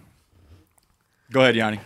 I was going to ask, just in your testing of making coffee, Yeah. and trying to get the right brews and whatnot, and just being a coffee connoisseur, like, have you ever gotten to the point, because you're drinking your regular old caffeinated coffee, have you ever had too much and had a real issue Oh, yeah. from drinking too much coffee? Yeah, about once a week, give or take. Plus, yeah, I when you're really cupping a lot of coffee, so I'll go to country of origin. So I'll go to like Guatemala, Honduras, Nicaragua, Colombia, wherever. And if you're cupping a lot of coffees, I've made those mistakes really early, which is you're trying the coffee. And you take a little spoon and you're dipping it in, you're aspirating it across your tongue to try to pick up all the different aspects of the coffee. Well, early on, you're supposed to spit that out as you're doing it, because if you're going to be doing it all day, man, that's just too much coffee. And these are typically lighter roasted coffees, which have more caffeine in them. Well, lighter roasted has more caffeine? Yeah, so a lighter roasted coffee has more caffeine than a darker roasted coffee. Oh, sure. dude, I've always make my call on how much caffeine I want I had to ask backward. Yeah, it's super easy to think about because the bean itself, as you're applying heat to it, it's turning into carbon, right? So you're just taking away its integrity and you're putting it into charcoal essentially. Because if you over roast it, you're pulling the beans going endothermic, so it's pulling in all this heat, and then it goes exothermic, so it's pushing it all out, and then eventually it starts to decompose from the heat, right? So the darker roasted coffee is less intact of the coffee bean itself, and it starts to take away a percentage of its caffeine as it gets darker roasted. No kidding. So, yeah, if you Phil, want did you caffeine, know that? I bet Phil knew this. Yeah, that's one thing I did. That's one of the stupid things Phil would know. that's like Phil knows stuff like that. Phil will surprise you, man. He knows a lot of stuff. Not Schlitterbaum's principle or whatever the thing is we were talking about earlier. Bergman's principle and Allen's Bergman, rule. got it. No, Phil, he's good. Go on. So, and what was your question? I forget. He's just I wondering was, like, how often you drink too much coffee. So early on when I was cupping this stuff, I would just drink it because I'm an idiot when it comes to some things. It's kind of like the sleep is a crotch and some of these other things. I'm like, I'm just gonna drink this stuff. And your heart, I've had a few points where I think my heart might come beating out of my chest. And then what happens is you get too much and it makes you sleepy. So you hit a wall. Oh yeah, man. I know that you hit a wall well. You know the wall. But you come back off the other side. What happens is you come back off the other side of the wall, for me at least, is, you can't really drive through it, but you'll go sleepy, and then sometimes I'll take like a 5 or 10 minute nap, and then I'll come back out of it and I'm just as wired for just as long. So caffeine, obviously, it takes you a long time to metabolize it. I think it's up to 8 hours, depending on how much. So if you're drinking it all day, what I like to think is I can just acclimate myself to just crazy amounts of caffeine, and eventually I'll just power through it. Yanni, I don't know if you know this about old Yanni, but he can't drink regular coffee anymore because his ticker. Really? No, he's decaf only, man. Are you decaf only? Yeah, it triggers a severe ventricular tachycardia. Really? Yeah. How long's that been going on? I saved his life. 3 years. 3 years? You saved his life? Yeah, I had to save his life one time. How did you do that? I had to drive him to the doctor. Really? Yeah, he's having heart trouble. Wow. So you owe, is it like He owes his life to me. Wow. Steve might be exaggerating the situation a little bit. Who else is going to drive you down there? Yeah, I drove him all the way down there, middle of the damn night.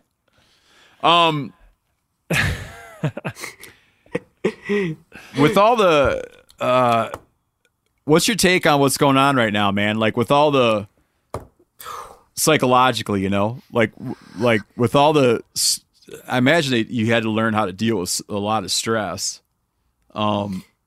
Is business stress and family stress its own brand of stress, or do you view stress as just stress?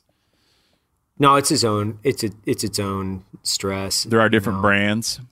Yeah, it's heavier. So depending on the type of stress, it carries more weight for me.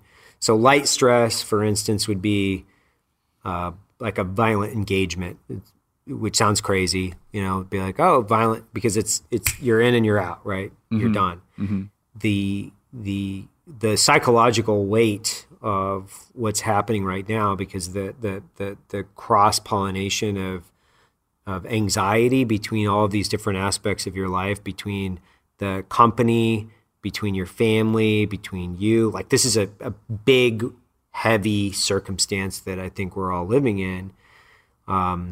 It weighs, it's one, it's heavier. Two, it weighs more heavily on my psyche, which means I have to spend more time compartmentalizing different aspects.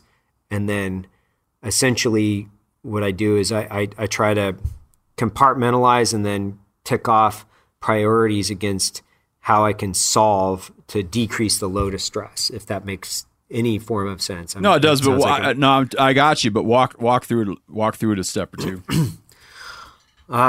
So from my perspective, you have concentric rings of responsibility that you have to ultimately take care of in order to be more effective as you move out.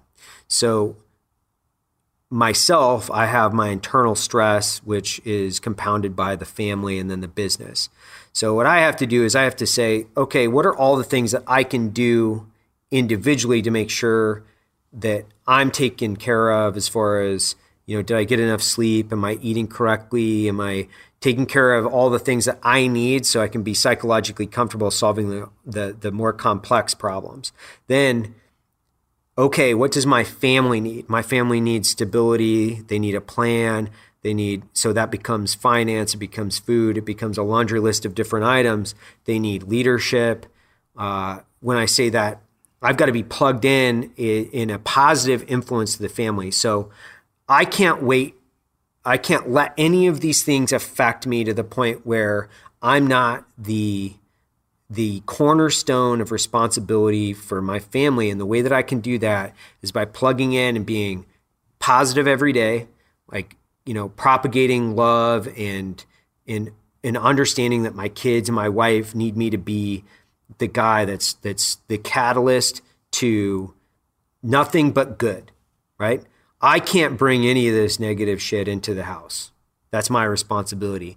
And then what I have to do is I have to balance that weight again and say, not only can I not bring any negative things in the house, I have to be the positive injection of influence across my entire family. So I'm way more engaged with my kids than I have been. When I say I'm always engaged with my kids, but my kids get like 1,000% dad right now, which is I got little ham radios for my kids, and I'm, doing radio checks, and we're doing like fishing, and we're more active in the garden, and I'm getting up in the morning and I'm like supercharging them, like tickles and stories, the things that mean a lot to them, but sometimes you don't get to them on your regular work cycle. I'm making sure to hit all those boxes now because they need me to be that guy that makes sure that they're not affected negatively in any way as far as their psychology. They're 3 and 6. They can't feel the weight of this fucking thing.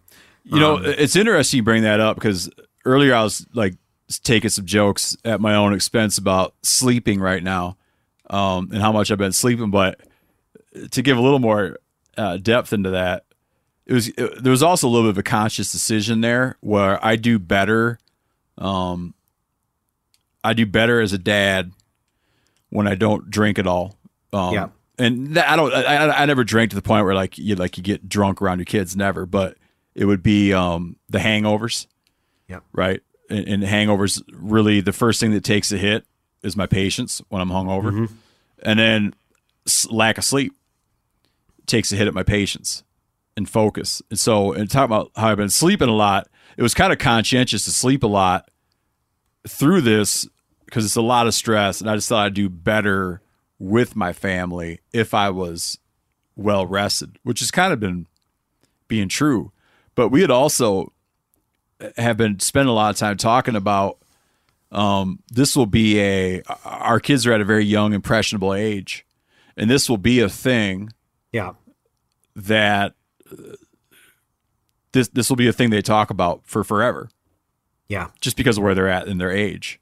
And we. Well, that's interesting. I was just thinking that my kids, by the time they're 18, it'll just be like this little blip in their early childhood. How old are your kids? 6 and 8. Okay. Yeah.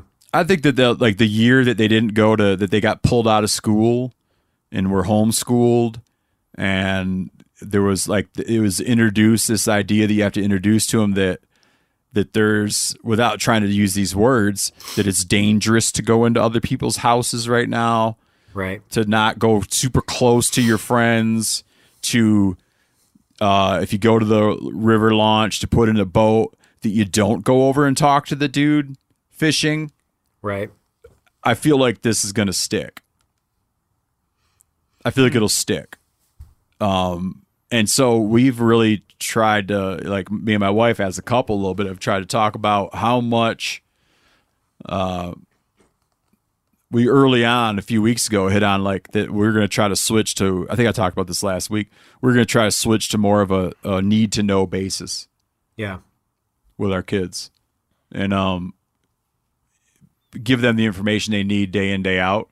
Mm-hmm. But not spend a whole lot of time talking about different projections from different models and what this might mean, and just try to keep it normal. But there's a lot of not normal. Yeah, there's a lot of not normal, and at least for us, we've just decided we don't talk about it. So we don't talk about it around the kids. We don't talk.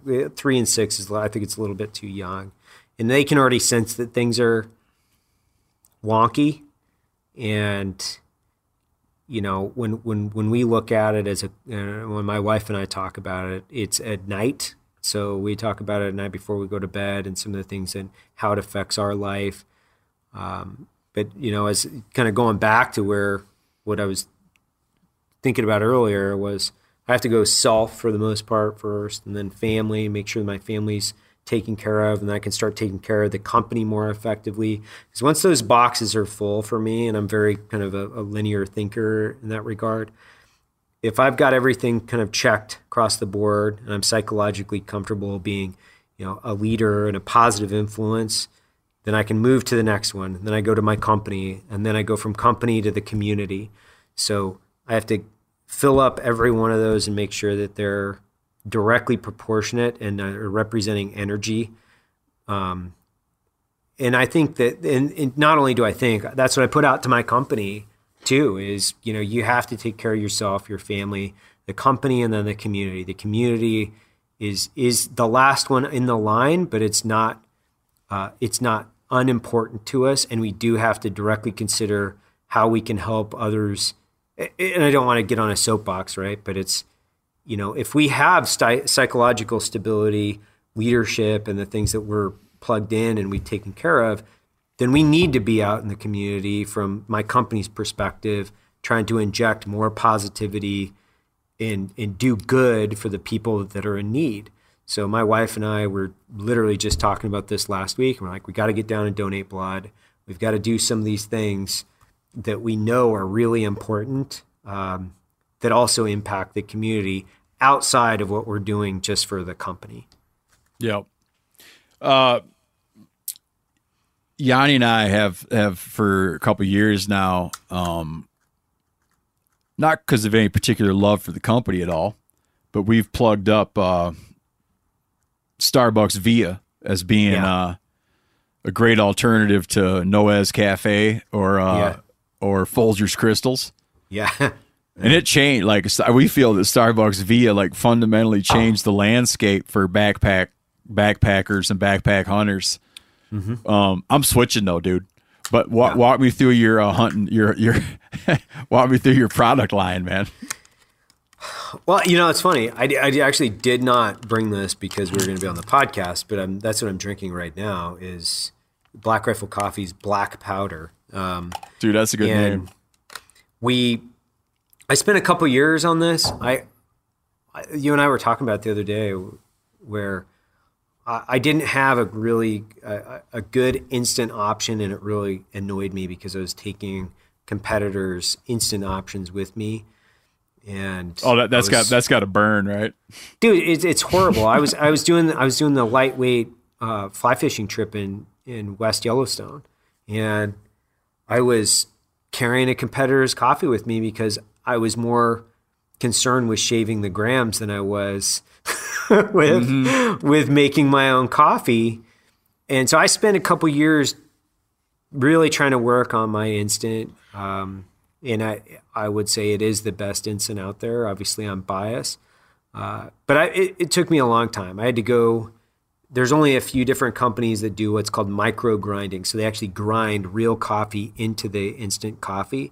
It's a combination of freeze drying and micro grinds that are ultimately put together to make the best instant coffee. Other instant coffees, they can be just kind of an amalgamation of different chemicals that make a taste profile similar to coffee. Yeah. So, we really, when I say we spent a lot of time on this product. The other product that I came out with for backpacking, hunting specifically, was tea bags. So the standard old looking tea bag, but we filled them with coffee, and we've got a different filtration paper system so you can dip it and create, a dark cup of coffee or a light cup of coffee, depending on where you want to land that. And then of course I've got like pour over devices and all these other things. I'm the guy that develops all those products for the most part. When I say any product that you see from Black Rifle Coffee, there's two names on the lower right hand corner, and there's either my name, which is about 80% of the products, and then there's Matt Best's name, and he's contributing a good portion of what we do in the product line as well. So I do all the coffees though. So I do all the coffees, 100% of any coffee. I profile it, I cup it. I not only do that, but I cup it against the specs every year. So I cup every one of our profiles against my original specs in my original notes that I developed some of these profiles in 2008. So I cup it against my original notes from 2008. To make sure you didn't get like mission creep or drift. Exactly. Yeah. Yeah. And if there is, then it's intentional. I've changed it intentionally. And then you guys got a good decaf for old Giannis here? Yeah. We do. I do. It's a decaf, and we do it in a couple different options. But it's a Swiss water Colombian decaf. A lot of people, they because of our marketing, they think we're just good marketers. I'm like, man, I have a roaster in Nashville that I built last year. I have a roaster in Salt Lake City. We go direct to source. I've got direct farm relationships with the majority of my coffees. I have what's called Q graders, which are like roast masters, Q graders in the company, myself.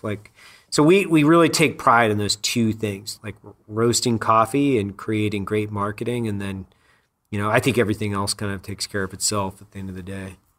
Is there a decaf in the instant too? No, but there will be in September, depending. As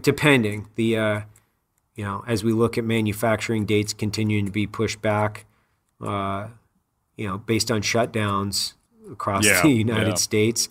I'm hoping that it's going to be in September. Like last elk season, I did it was a Costa Rican black honey, and I called it Flying Elk for elk season.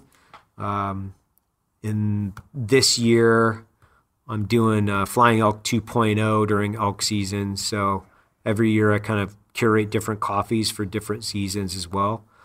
So they're different. And I took one to Moose Camp this year, which was is an amazing cup of coffee, but it's so funny because you're out in an old trapper cabin with a bunch of, salty guides, and you're hand grinding coffee and bring it up to temperature.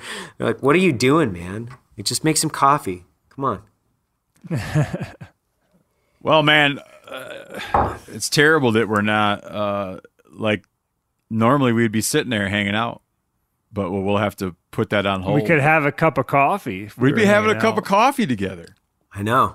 I love making it. So I'd be in there in the studio, hand grinding this stuff. Oh, I could smell it. You man. probably weigh it per cup, don't you, Evan?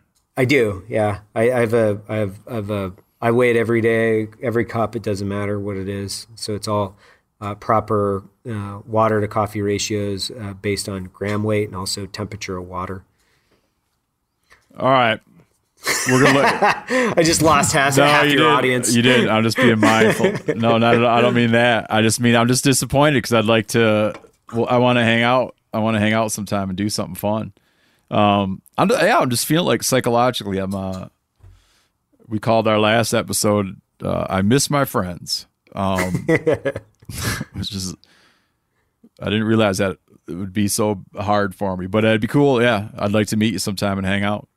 I appreciate you coming on the show. I would love to. I mean, 2 more seconds of my rambling, but I'm a huge fan of the show, guys. I love what you guys do over there.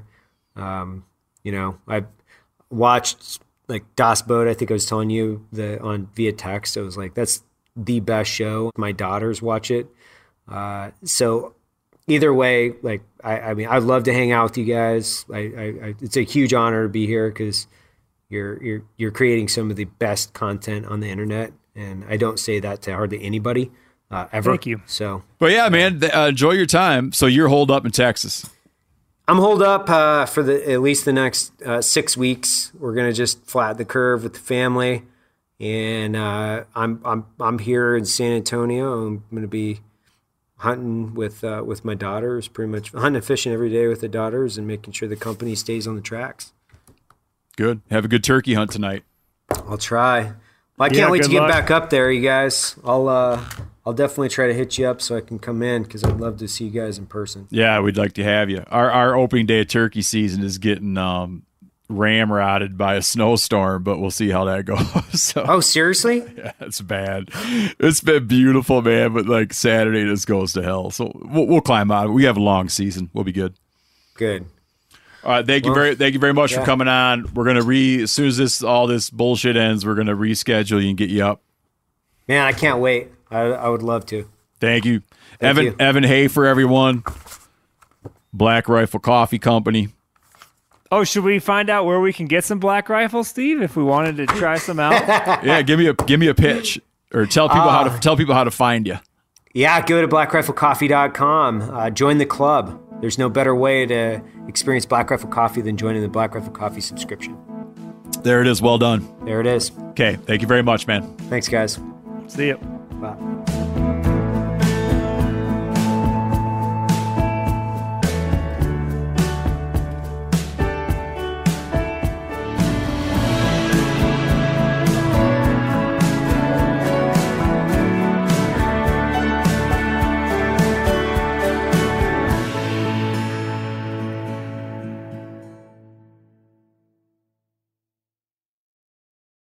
Hey, if you follow wildlife news at all, you're probably aware that the island of Maui has an incredible abundance of axis deer, so much so that they're causing ecological damage. Well, Maui Nui venison is thinning out some of those axis deer herds and delivering venison sticks and fresh cuts to your door.